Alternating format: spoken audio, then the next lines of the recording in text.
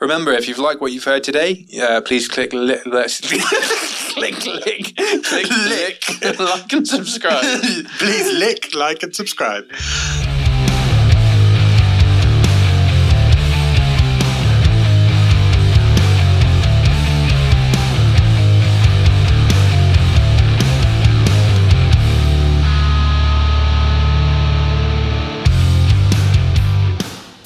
We're now more mature and more sensible. That's a lie. Some of us are. Yeah, we'll see as the episode progresses, but It's a big one. yeah, we're going to talk about how I'm slightly mad and why.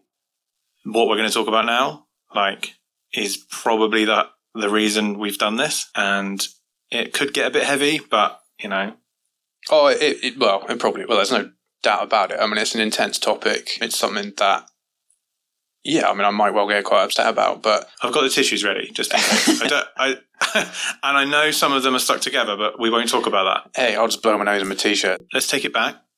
We're going back just over 2 years now. 27th of February, 2019. You're at work as a police officer, and you're crewed with an ex-colleague of mine and yours. You were crewed together on that day because it was his last shift with the team. Yeah. We'd worked together for 10 years and we were really close. And he'd got a job on a different department because it sort of suited his family life. So he was leaving the team. So we got specifically crewed together for, one last hurrah, so to speak. Was that set up, or was that kind of like, Sarge, it's his last shift, can we go together kind of thing? Oh, we both asked, yeah. Yeah. We both separately said, can I be with my friend? Because we're that mature. But yeah, we were allowed. And at the beginning of the shift, I was driving, and it all makes sense as to why that's not great later. So I was driving originally, and we were in a normal police car. So, a normal kind of run-around police car that you see. Yeah, so like a Vauxhall Astra or a Hyundai or a Ford. Yeah. Not one of those fancy ones you see on police interceptors. Sadly not. No. We had one of the crappy ones. Our friend Dave's going to be listening to this. Can put his hand up and I've got one of them. Oh, I'm in one of them. Oh, traffic. Yeah, like BMW, man. I was not in a cool BMW. I was in a piddly little Astra. However, in a normal police car, pottering around, and we had to change vehicles halfway through the beginning of the shift. So I got rid of that one, and then a new vehicle turned up. So, they loved us because we killed it, but a very, very expensive new sort of 4x4 vehicle turned up. Can I just interject? This is another backstory, but was that my vehicle? It was the one that you were going to get. Yeah, I'm not sure you ever got it because we killed it, but No. I never even drove it. Yeah, so that was going to be allocated to Paul's department, but to Paul direct. I think it was my toy. Yeah, well, I killed your toy. Well, sort of. Anyway, very expensive shiny new toy turns up, and because we're children, we went, ooh, shiny! So we took that one out. And actually, the fact that we took that vehicle, one of the reasons we're still alive, because it's a lot bigger. Yeah. It's got 6.5 feet of bonnet in front of it, and it's a lot taller. So was it, because I never even saw it, was it, I've heard myths about this magical vehicle. Was it just a replacement, was it like the L200 replacement, or was it a Ford? It was one of the new Ford the brand new Ford Ranger thing. It was a Ranger, okay. Yeah, which is bigger again than the L200, which is again a good thing. But fully marked up police. Oh, it looked beautiful, yeah. It was in peak nick. We'd taken that one out because it was shiny and new, and we were popping along on the A4, which is a sort of major trunk road in our area. The weather was awful. So, pitch black, really close fog, you couldn't see a thing. And we got to a specific point on the road where the weather really did change. So, you literally couldn't see anything. So we've slowed right down, and, it was recorded on some tracking thing that we actually had a conversation about it. Yeah. Albeit short and sweet, but it was something like, fucking hell, that's really foggy. Yeah, shit, I can't see. Yeah, basically that sort of conversation. Yeah. So we've had that conversation. We've slowed down. Again, pottering along, talking as you do, out of nowhere, massive explosion sound. Someone in a 32-ton HGV had decided on a 60-mile-an-hour road in those conditions to try and do a 3-point turn. Now, the vehicle was longer than the width of the road, for starters, so it was never going to work. Yeah. The lights down the side of the truck, which HGVs apparently are meant to have, weren't working on the side that was presented to us. So he's put this lorry like a 32-ton wall across the road with no lights on, effectively. So we couldn't see it. We didn't see a thing until literally we headbutted it, pretty much. Yeah. We've got, going back to like the moment of the impact, massive smash, all the lights go out. Everywhere outside is pitch black anyway. Everything, all of the electrics died in our vehicle. So you literally couldn't see a thing. I headbutted, so airbag goes off in my face for starters. That pushes you back. Yeah. Then I headbutted something, which hurt a lot. Both my legs were trapped as well. So the dashboard literally crumpled down onto both my legs. Yeah. Pinned both my legs, and I've got a little scar on my arm here because I'm not sure which part of the car it was, but my left arm got trapped basically. So the door frame kind of crumpled down as well and trapped my left arm, so I couldn't move my left arm. And then obviously, as all the dust, I had glass in my eyes as well, so you get all the dust, all the stuff from the airbag sort of settles down because that's got kind of dust in it, and smoke because obviously it goes off because there's an explosive in it. Yeah, from the so my legs are pinned. Absolutely killing me. I've headbutted something. I've got glass in my eyes. And then obviously I go, oh my God, Matt, like, where is he? What's happening? How's he doing? Yeah. I can't see anything. And I don't know why at the time, but I can't move my left arm. So I fiddle around and I've got a torch on my kit vest, the sort of thing we wear. Pulled that out and I put it in my mouth because I couldn't do anything else. So I put a torch in my mouth and I've turned to my right and then seen Matt. And so basically then I sort of worked out the situation we were in because I could see what had happened. I've then screamed on the radio, crash, crash, crash, crash, and said where we were. And then initially I stopped talking because I looked at, we were in a tiny, tiny space. Like there are people in some of the reports and things that have said they can't see how our body was in it, if you know what I mean. Yeah. So I've got all this pressure physically on me. Looking at Matt, he had critical head injuries, and immediately I could tell he wasn't breathing, and I thought he was dead. Yeah. I also thought that I was going to be dead shortly. I had a massive rush of warm liquid down my leg, which, because I couldn't see my legs, and my legs were, they were crushed under the dashboard, and the whole of the 6.5 foot of big bonnet was under the lorry, and the side of the lorry, the metal side of it, was in the vehicle with us. Yeah. So I was about 2 inches away from having headbutted the lorry myself, so I didn't have a lot of sort of operating space. I thought I had a critical bleed. I thought I was had a catastrophic hemorrhage because I had this massive rush of hot liquid down my leg. Turns out it was coffee.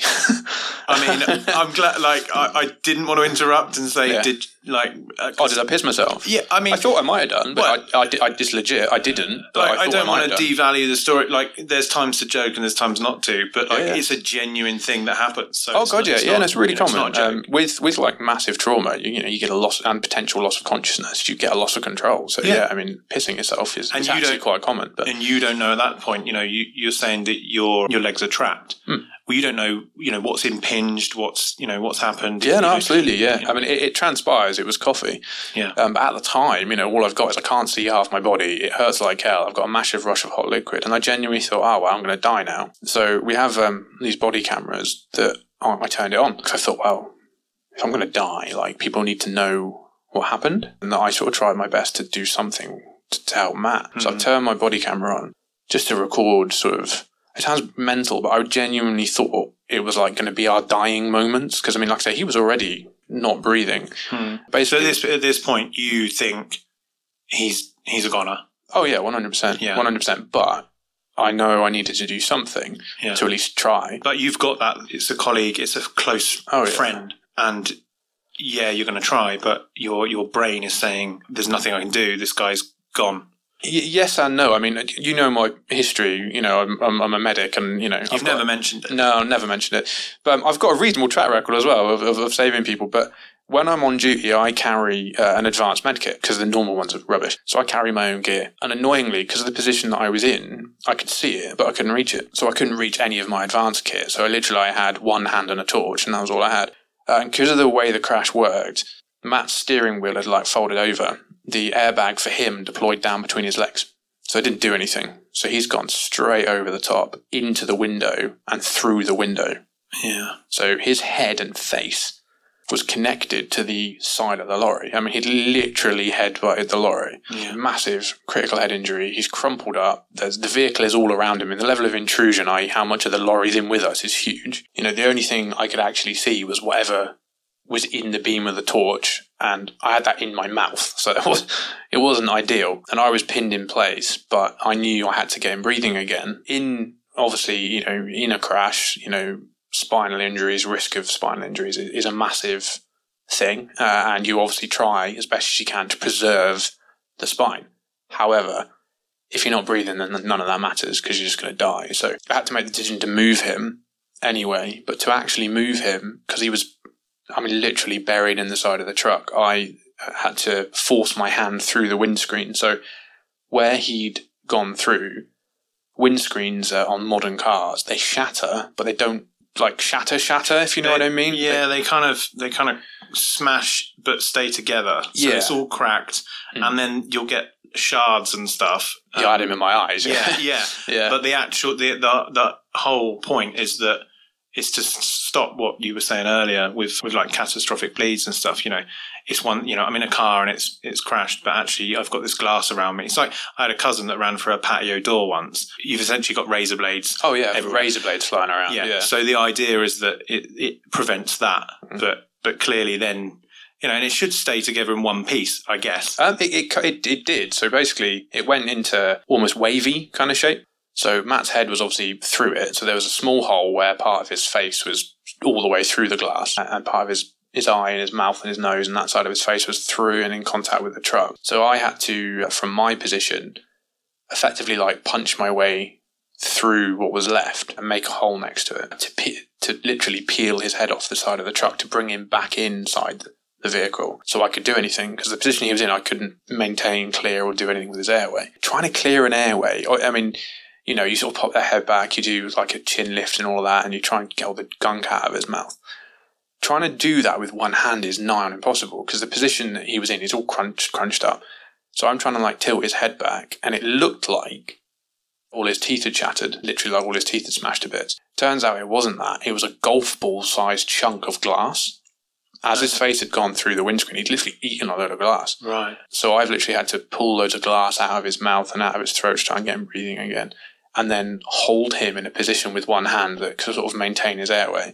And then I've had to look at, how do you maintain an airway and do CPR with one hand? From a seated position on the other side of a car. A big car as well, Yeah, they don't teach that in the... No, they don't. They've never taught me that. I normally have There's an app for that. Yeah. I wish there was. I normally have the torso of a crash test dummy. Resusciani does not. No. Yeah, does not cover that scenario. Again, another thing actually that was really, really difficult to operate with, but helped save him, is his stab vest.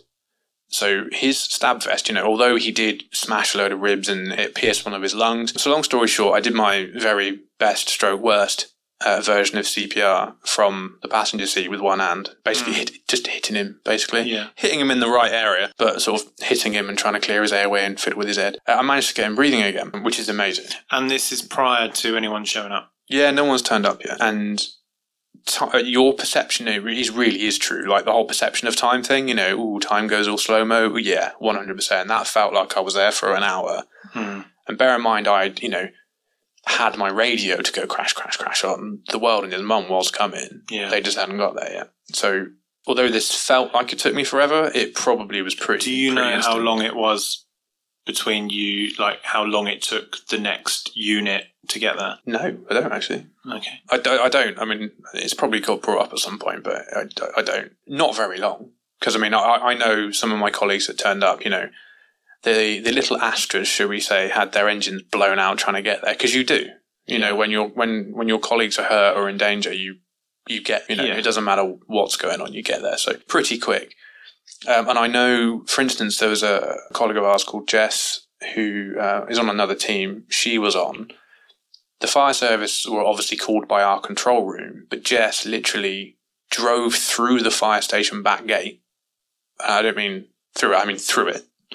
And said, fucking follow me now. So the fire service were on their way because Jess basically smashed away into the fire station before they even received the call. Because she just went from the nick. Yeah. Because you know where it is. Yeah. They skidded into their car park and was like, right, follow me now. And they just did. Yeah. I got a lot of time for Jess because a job that I had where I was on my own in the middle of nowhere in a village 40 minutes from any help.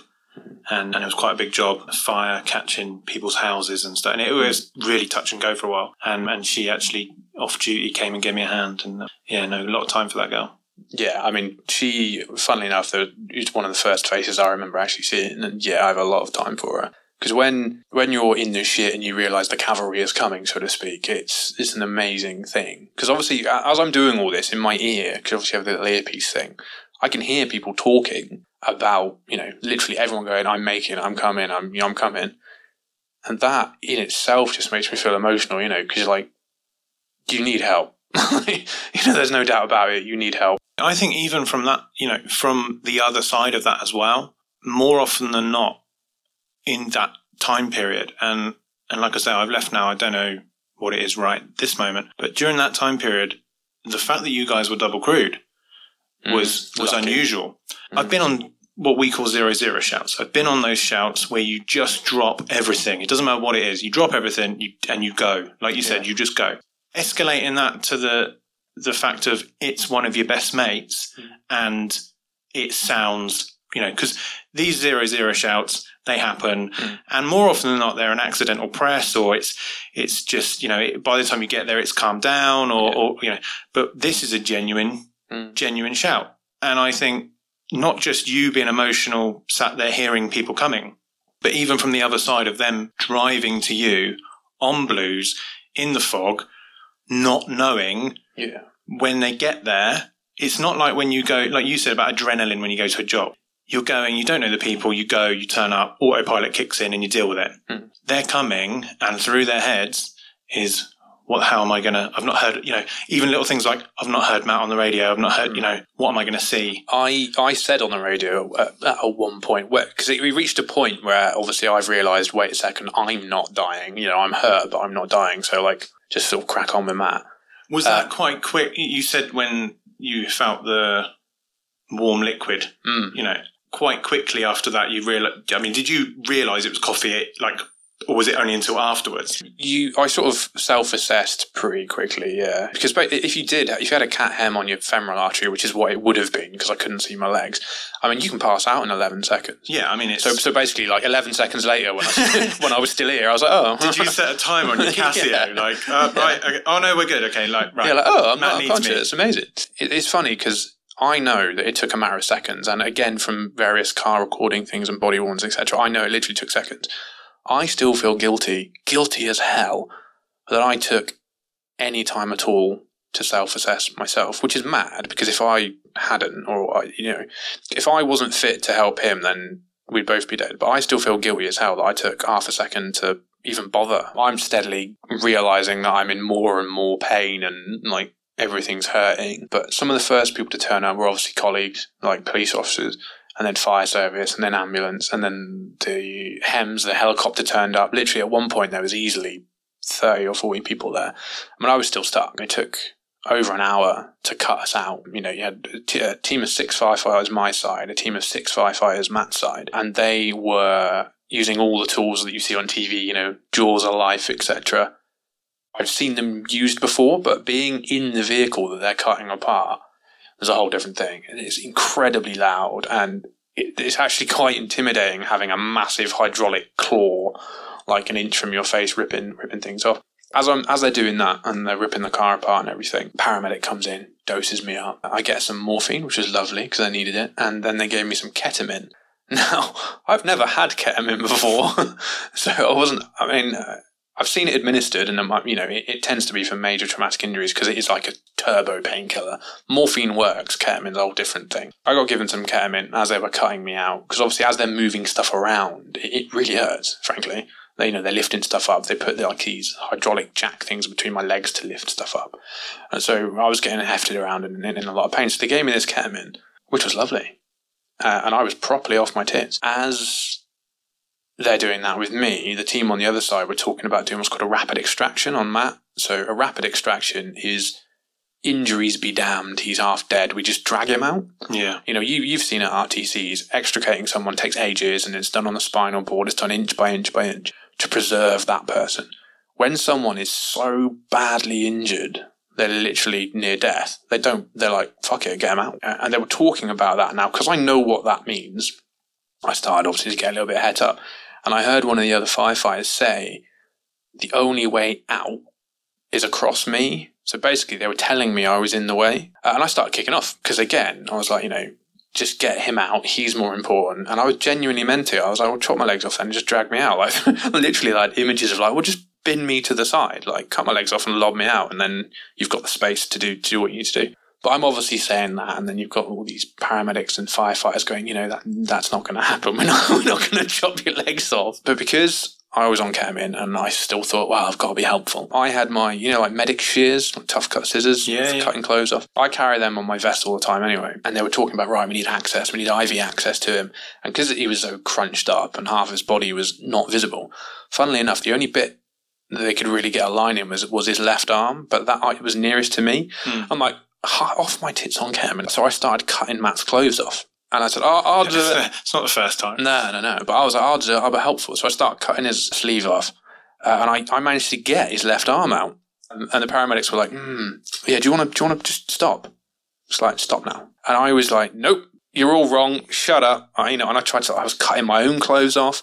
I cut my seatbelt off. And you've got all these people, like all these amazing professional people doing what they do day in and day out. And you've got me in the middle of it on ketamine, like just cutting everything I could see. So I started cutting my own clothes off. I cut my seatbelt off. I was just randomly cutting bits of Matt's clothes. They're like, we've got this guy doing? This one really critical patient who we need to potentially rapidly extract. And then we have an 11-year-old with Asperger's and a set of scissors. That's pretty much probably what they were thinking. But like banding around the odd medical term. They were like, how does he know this stuff? And why is he doing that? Like, so it was a bit weird. But they managed to jack up the dashboard to relieve the pressure on my legs.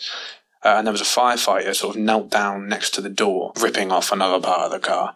And there was like a team with a spinal board and all the blocks and everything ready to get me out. Now, the moment the pressure released and I thought, I can move now, I did absolutely what you're not meant to do.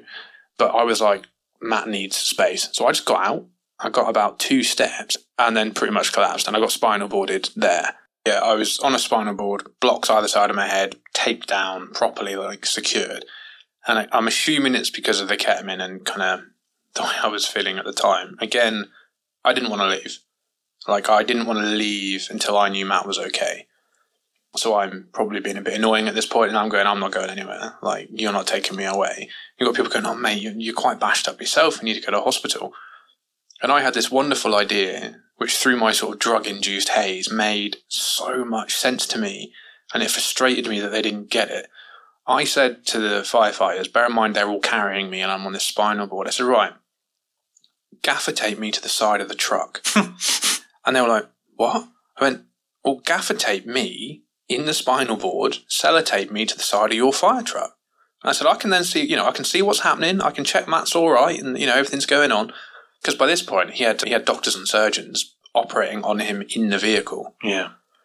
And I'm like, I'm not fucking going anywhere. You ain't taking me away. So I said to them, right, it makes absolute sense. Sellotape me to the side of the fire truck. And they're going, no, mate, no, you need to go to hospital. And I got really angry because I'm assuming it's the ketamine, but it made so much sense. And I started like, listen here, knobhead, get your gaffer tape out, sellotape me to the side of the fire truck. Then when Matt's okay and Matt goes to hospital, you lads, you can take me to hospital.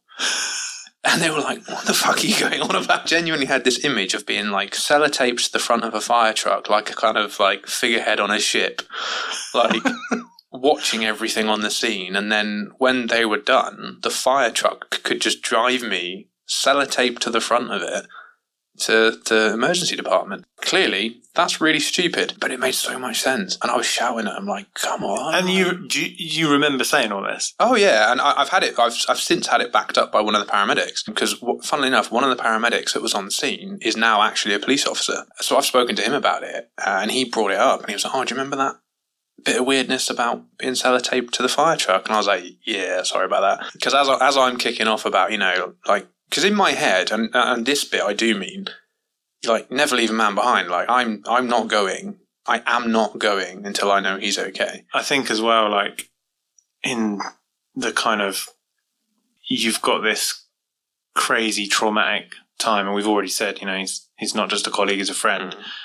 You've already mentioned and said, You thought he was a goner. Oh, God, yeah. So in your head, now you've kind of got over the fact you've gone, okay, I'm pretty banged up, but I'm not dying. I'm going to be okay.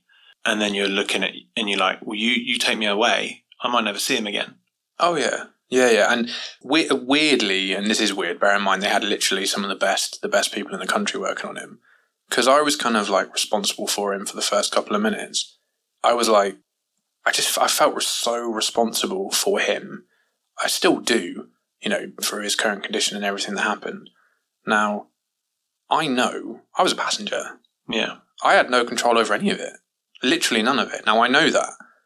I think we should probably just make a note of that for anyone listening. And it's not fair for us to go into, Kieran's made a couple of comments about Matt's current condition.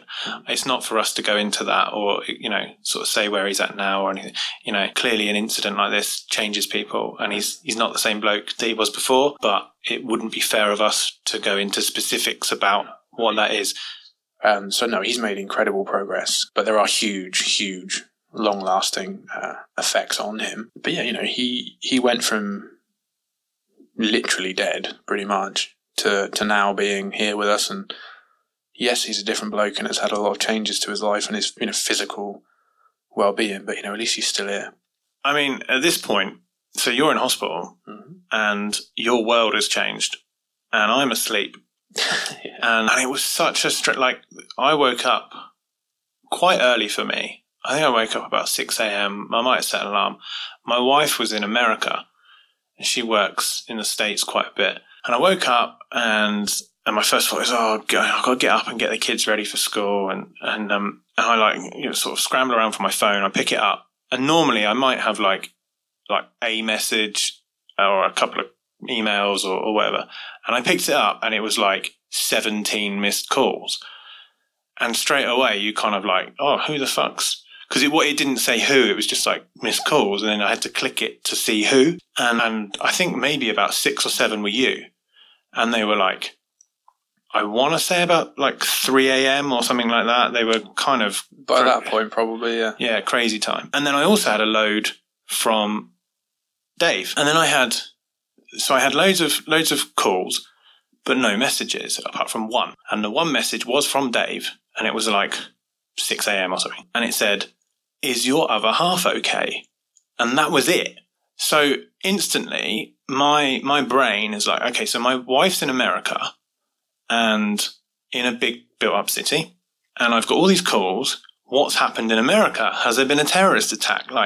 I start shitting myself that my wife's been blown up or something. And so I start trying to call her. Well, obviously, she's 5 hours behind and asleep, so Net doesn't answer. And I keep calling. I message Dave, and I'm like, what the hell do you mean? And then he gets back, and he just messaged, straight out with it. Kieran and Matt were in an accident. It's pretty bad. And bearing in mind I'm half asleep, it give me a little bit of slack on this one. But straight away, my initial thought is, I've said this before to you, and I listen, and I'm like, oh God, should I say this? It makes me sound awful. But we had this amazing holiday planned, 2 months later, 6 weeks later, and it'd been planned for a while. And straight away, I'm like, no, Bali. And that's all I could think was and I got angry with you. I was like, he's fucking typical Kieran. Trust him to get into an accident. He's ruined my holiday. It was bloody inconsiderate on my part. I can only apologise, yeah. I'm glad we've cleared that one up. So, if you like what you're listening to and you don't want to miss any of our upcoming content, please give us a like and subscribe wherever you get your podcast. Remember to follow us on Instagram at Dudes Don't Cry for all the latest on our upcoming episodes. And if you want to get in touch or maybe even share your story, please go to our Anchor host website at anchor.fm/Dudes Don't Cry. From there, you'll be able to send us an email or even click the link and send us a voice message. And if it's good enough, we might even play it on the show. And finally, if you're a fan of our intro music, then check out the band Just a Ride. Their latest single, Razor, is out now and you can listen on Spotify. And there's a link to their social account in the description of this episode. think I phoned you a couple of times and you didn't answer, and then you did answer. And I could tell it wasn't you. Like, it wasn't normal you. I could tell you were on some kind of drugs and potentially still strapped to a board somewhere. And I remember you saying to me, like, my other half, like, I've purposely, you're obviously with it enough to be like telling your colleagues, don't go straight to my other half, go to her parents first. Because I remember you saying her dad's going to get her or something. Like, I deliberately waited as well. I mean, it was horrible. And in some respects, the only person, obviously, you want your partner there. And and I did. But when we got to the hospital, I went to a place called John Radcliffe Hospital. I'm in a trauma bay, one of, I think we're in a run of 4. I'm on a spinal board. I look awful because I'm head to toe covered in blood, partly Matt's, partly mine. The guy next to me, don't know anything about him, but he died. So I'm lying there on a spinal board, random member of the public. I know he'd been stabbed. So I listened to him die. So there was me, guy who got murdered, then Matt. Again, because I sort of, know what I'm on about medically. When they brought him in and they're doing the handover, when the paramedics are handing over, in fact, it was a HEMS doctor handing over, it was a huge list of things that were wrong with him. Not the normal kind of stuff where you're just like, his SATs are this, his blood pressure's this, his pulse rate's this, his blood sugars are this. It was a long list of so many things that were critically wrong with him, which, if you summarize it, is, he's going to die in a minute. And I'm attached to a spinal board, covered in blood, looking like shit, with a guy next to me who's just died, and Matt is in the process of dying. And I was just like, I don't want to expose her to this. Yeah. Like, don't get me wrong, being taped down to a bed by yourself, listening to all that, is probably one of the worst things I've ever experienced. But I didn't want to drag her into it. Like, why needlessly expose her to that trauma, really? So yeah, it's something we've discussed since, and she was actually really upset. She's really upset that I didn't initially tell her, but it was done with the absolute best of intentions. Because in my view, like, it was horrific anyway. So like, why bring someone else into that? So yeah, I called you instead, and I thought, I'll traumatise the shit out of you. Eventually, I was discharged from A&E. I had to go back to hospital a whole load of times afterwards, but I was kicked out of the A&E bit, and I was discharged with so many different medications. I was high for weeks, which in some respects was great. But yeah, a good 3 weeks I was basically completely off my tits. And I remember there's a post-incident debrief, which happens, anytime there's a major event in the police, we have a big sit down and a chat about it afterwards. Now, no one expected me to go to it, and I probably shouldn't have done either. And I have no recollection of how I got there. I'm assuming someone dropped me off. Apparently I sat in this meeting, my face and my head was all swollen up, and I looked like, Sloth from the Goonies. And apparently I just sat there and cried. I didn't really contribute, so that probably didn't help anyone. But they were thrilled you were there. Yeah. Let's talk about this horrific event and look at Sloth over there crying. So that wasn't helpful. But I did meet like a welfare bloke. Now, I've been in the police now, this is my 13th year. I've never had, or needed, should we say, I've never needed trauma therapy or anything like that. This, I didn't deal with it at all. I did not deal with it well at all. And I just remember, I don't remember anything else about that debrief at all, but I just remember meeting this guy, and I think his name was Steve, and he spoke to me about welfare options, do I want counselling or something? And I was too off my tits to sort of go into details, but I just remember going, yeah, I really do. Like, whatever you want to give me, throw me everything, because I fucking need it. And I think that moment of just going, yes, please, it's probably the most important thing I've done, like, ever. Because I've never needed it before. I've never considered it. I've recommended it to other people. Ironically, having never even had it, I've just said, you've been through something traumatic. Go have this. It'll help. But yeah, no, I literally grasped everything they threw at me, which was quite a lot, to be fair. I had a lot. And I went and saw a psychiatrist initially, which is really exposing, I think is probably the word. Because you sit there and you just talk about everything in like really fine-grained detail. And you sit and you cry and you blubber and you try and explain how you're feeling. And initially, because they're doing like an assessment on you, they just listen. They don't even say anything. So like, you're just kind of sat there like pouring your heart and soul out and your concerns out to a stranger, and they're just kind of looking at you, which feels really, really odd. But the person that I did that to then does an assessment and then recommended me for different types of therapy. The first one being EMDR, which is what we spoke about in episode 1. And I'd never heard of it. And in the past, I've been what's called TRIM trained, so Trauma Risk Incident Manager. So it's how you identify signs of trauma in colleagues, and then you put them through this sort of set process to help minimise trauma immediately after an incident. So I'm au fait with trauma, but I'd never heard of EMDR because it's bluntly a bit weird. They said, have some EMDR, and I was like, cool, I'll try anything. And, all this time, Matt is still in hospital, he's still in a coma, so, he's almost a write-off. And, I'm still being told he's going to die. On one side, I've got people hugging me every 5 minutes, saying like, oh my God, you saved him, aren't you a hero? And on the other side, I'm beating, you say I beat myself up. I was like beating myself up to the point of like almost self-harming because like I've saved you for what? Like, what's the point? Like, you're going to be... Have you had that conversation with him since? Yeah. And how did that? It's the weirdest thing I've ever said because like my darkest moment, which is pre-starting the therapy stuff, but I went through a lot in therapy, but my darkest moment was actually thinking, should I have done it at all? Like, genuinely thinking, should I have let him die? Which is massively fucked up. But when you're being told he's never going to walk again, he's never going to talk again, he's not going to be able to engage with his children or, have a life effectively, he's going to be wheelchair bound. The sort of targets and the level that he was at did keep changing and over the months slowly improve. But at the beginning, we were literally told he's going to be brain dead. Yeah. And you're just prolonging his life for no reason. And I went into a fairly dark place where I was like, I'm torturing him. Hmm. And I was like, you've got all these people like hugging me. And this happened a lot, like work colleagues and stuff. But now now knowing where he's got to in his recovery, surely that must at least some point be put to side. Or are you that fucking dark? You're still like, he's like, thanks for saving me, man. You're like, I still shouldn't have bothered.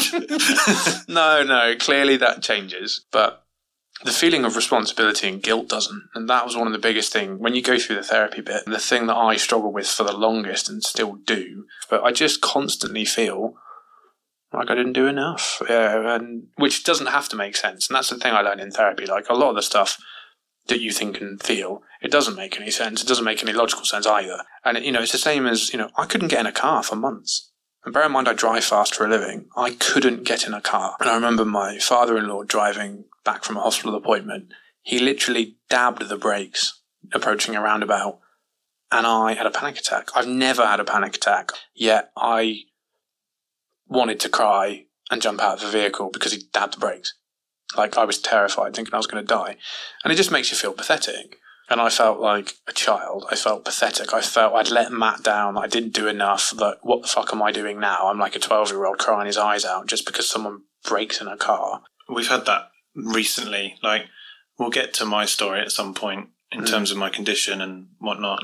But that's the biggest thing, having left the police and not being able to drive, going from every day driving on blue lights, fast everywhere. And, I'm, big into my motorsports, and I like... Oh, you're an amazing driver. Thank you. But to go from that to then not driving, and my condition being as such that there's that time where I hadn't driven for ages and I was starting, just to the point where I was recovering and starting to drive again. And you were like, I've not really been in a car. I don't know how I feel. And then I'm like, right, let's jump in mine and go and do a race launch control.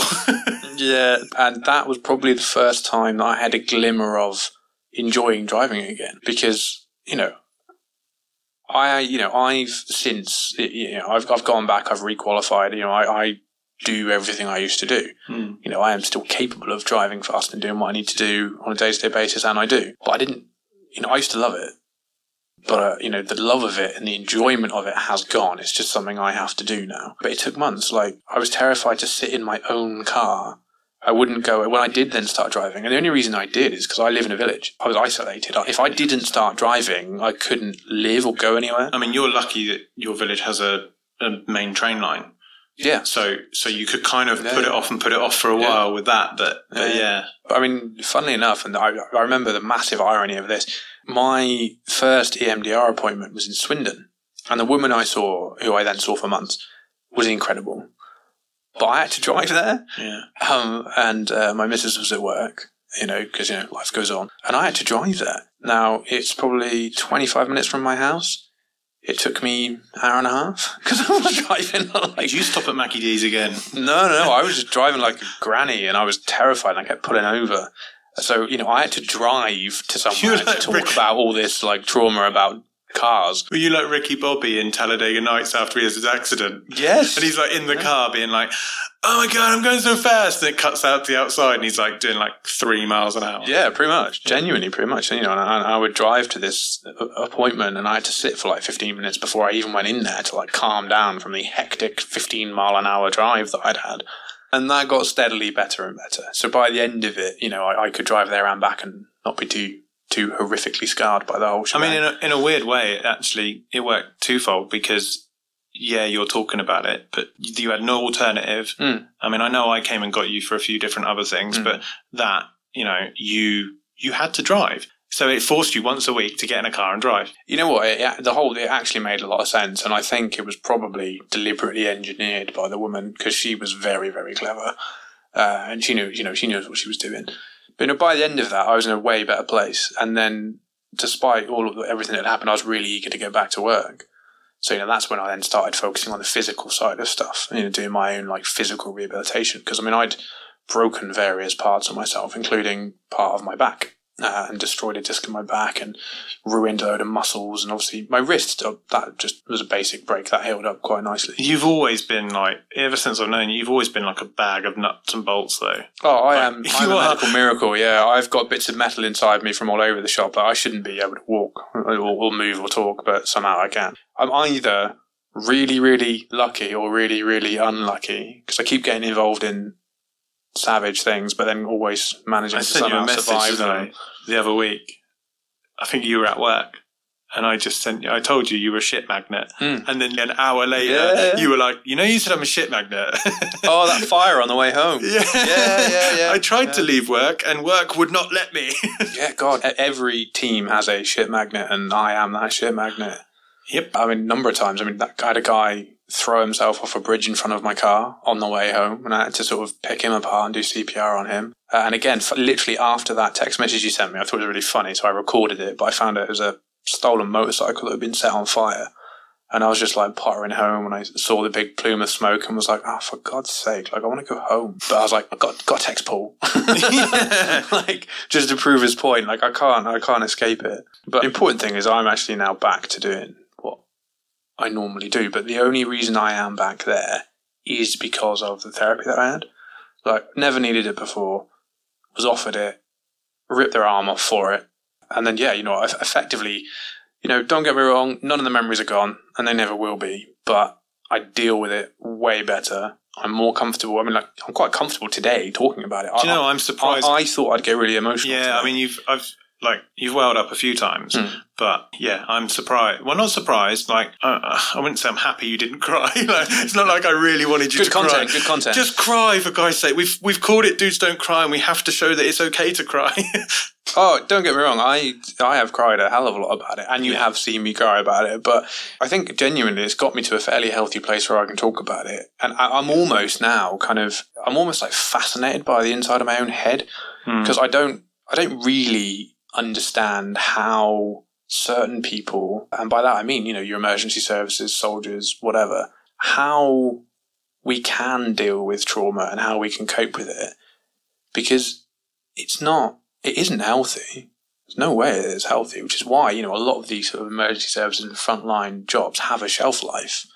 Because, we deal with so much stuff that, there's got to be a turning point or a snapping point, really. And I just think you have to maintain yourself and your mental health as well as you can to, like, delay the snap. Because I think it'll come to everybody at some point. There's a cumulative amount of crap that you can deal with, and at some point I think everyone's going to go ping. You just, I think, have to do the best you can, accept whatever help that can be thrown at you to maintain yourself, to delay that ping, if that makes sense. Exactly. And that's one of the reasons I've left. There are other reasons as well, but that's a big reason. I just got to the point where I just can't do it anymore. And I think, there's a lot of stuff in the press about, police and whatever. But I think for me, and bringing up 2 young kids, I will, they'll be brought up to be thankful of police, fire brigade, forces, paramedics, doctors, NHS, whoever it is that are, frontline people that clearly put their lives at risk. They do, but also they put their own well-being, mental health, and their family situation at risk, because the stress and trauma they deal with, no matter what it is, on a day-to-day basis, has a massive toll on their personal life. It had a huge effect on mine. I mean, again, it's absolutely great now, but for a fairly reasonable length of time after the crash, when you're kind of in the midst of like the biggest part of the trauma, I didn't want to be spoken to. I didn't want to be touched. Like, I didn't want my missus to even touch me or talk to me or go anywhere near me, which is awful because she hadn't done anything wrong. And, she's sort of almost going through like trauma by proxy because she wasn't there. So she's got these horrific images or ideas in her head, and I'm not talking to her. I didn't. I literally didn't want anyone to go anywhere near me. I mean, we had conversations. I get on really well with your missus, and she would ring me and just say, can you talk to him? He's not talking to me. And I think that's really important. Like, we're lucky. Like, we've got a relationship where shit goes down. I can ring you. You can ring me. It doesn't matter what it is. We're very lucky that outside of our immediate family, we've got someone that we can just talk to. We can pretty much say anything to each other, however dark, and we don't judge each other. The best therapy I've got is being able to talk to people, because at the end of the day, your therapy, like you said, you did a certain amount of weeks of it. At some point, it never lasts forever. Oh yeah, of course. At some point they go, well, you've done the course, you're not fixed, but it's helped. You need to then yourself find ways to engage and talk to people in your own support network that help you continue that journey. I think, and again, we've always said it, even in episode 1, and we'll probably can say it in every episode, the biggest part of keeping your mental health and sanity intact is talking to other people. And for me, there's a narrow group of people who kind of get it, but I talk to those people, and I'm now at a point where I can talk about it quite comfortably and quite a lot.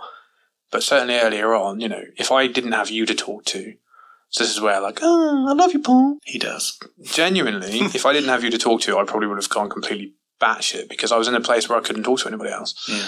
And, you get it. You get it from all angles. Yeah. I'm not going to lie. There was times where I found it quite, because I was still at work at the time, and I was going in and I had work, the higher ups at work dragging me into the office, being like, you spoke to Kieran, and I was kind of like, you had a welfare officer.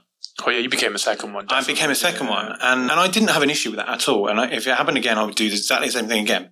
I didn't do it because it was work. I did it because you're my mate. But I'm not going to lie. There were times when, I found it, because I had my own shit going on as well at the time, and then we, your stuff, and it was draining. And I had days where I was like, I just can't, and then I kind of shut down at home, because I use my energy kind of talking to you or driving to you. But I think it's just important. If you're someone who doesn't have that, you feel like you've not got someone you can talk to that's outside of your family, or even if you don't have you live on your own, or you're a student or whatever it is, and you don't feel like you've got someone. We were in a fortunate position. We got big families and people we can talk to, and close friends. Even if you don't feel comfortable talking to one of your mates about the specifics, and you don't feel like you can go into the details and open up, just go and have a chat. You got to say something to someone, simple as that. Yeah, just talking about bullshit, just talking about anything. Talk about the fact the fucking Super League football thing was a load of bollocks. Talk about Brexit. Whatever you talk about. Not Brexit. Well, no. We're done with that. I want it back. I really want it back. I just want Brexit back so I can forget about COVID. Yeah. But just talk about anything, whatever it is. Just like tomorrow, I'm going to meet a mate and we'll just talk bullshit sat by the river, and we're going to have a pint. It just helps. And even if you're not opening up and you don't feel ready to take that step and be like, tell someone how you're feeling inside, just have a chat about something else. And even if they don't know the details, they're going to be switched on enough to keep an eye on you and maybe intervene when you need it. Because everyone needs someone sometime to step in, don't they? Is that is like a line from a song? I think it is. I think I just wrote it. I just wrote it with my heart. Yeah, man. Oh God, I'm going to get copyrighted. Copyrighted. North Korea are going to be on the line. It's like Bono. Bono's going to have a go. But we knew this was coming. We knew we were going to be recording this episode, and we knew we've spoken about all of this without recording it before. But thank you for taking the time to tell us the story. It's okay. And thank you for your service. No, just thanks for opening up and being honest about it and being comfortable sharing it with listeners. Yeah. Thank you. No, thank you for listening. I mean, I know it's long and it's intense and it's quite a kind of dark story, but it genuinely helps me to talk about it anyway. And if it helps anyone listening to it, then all the better.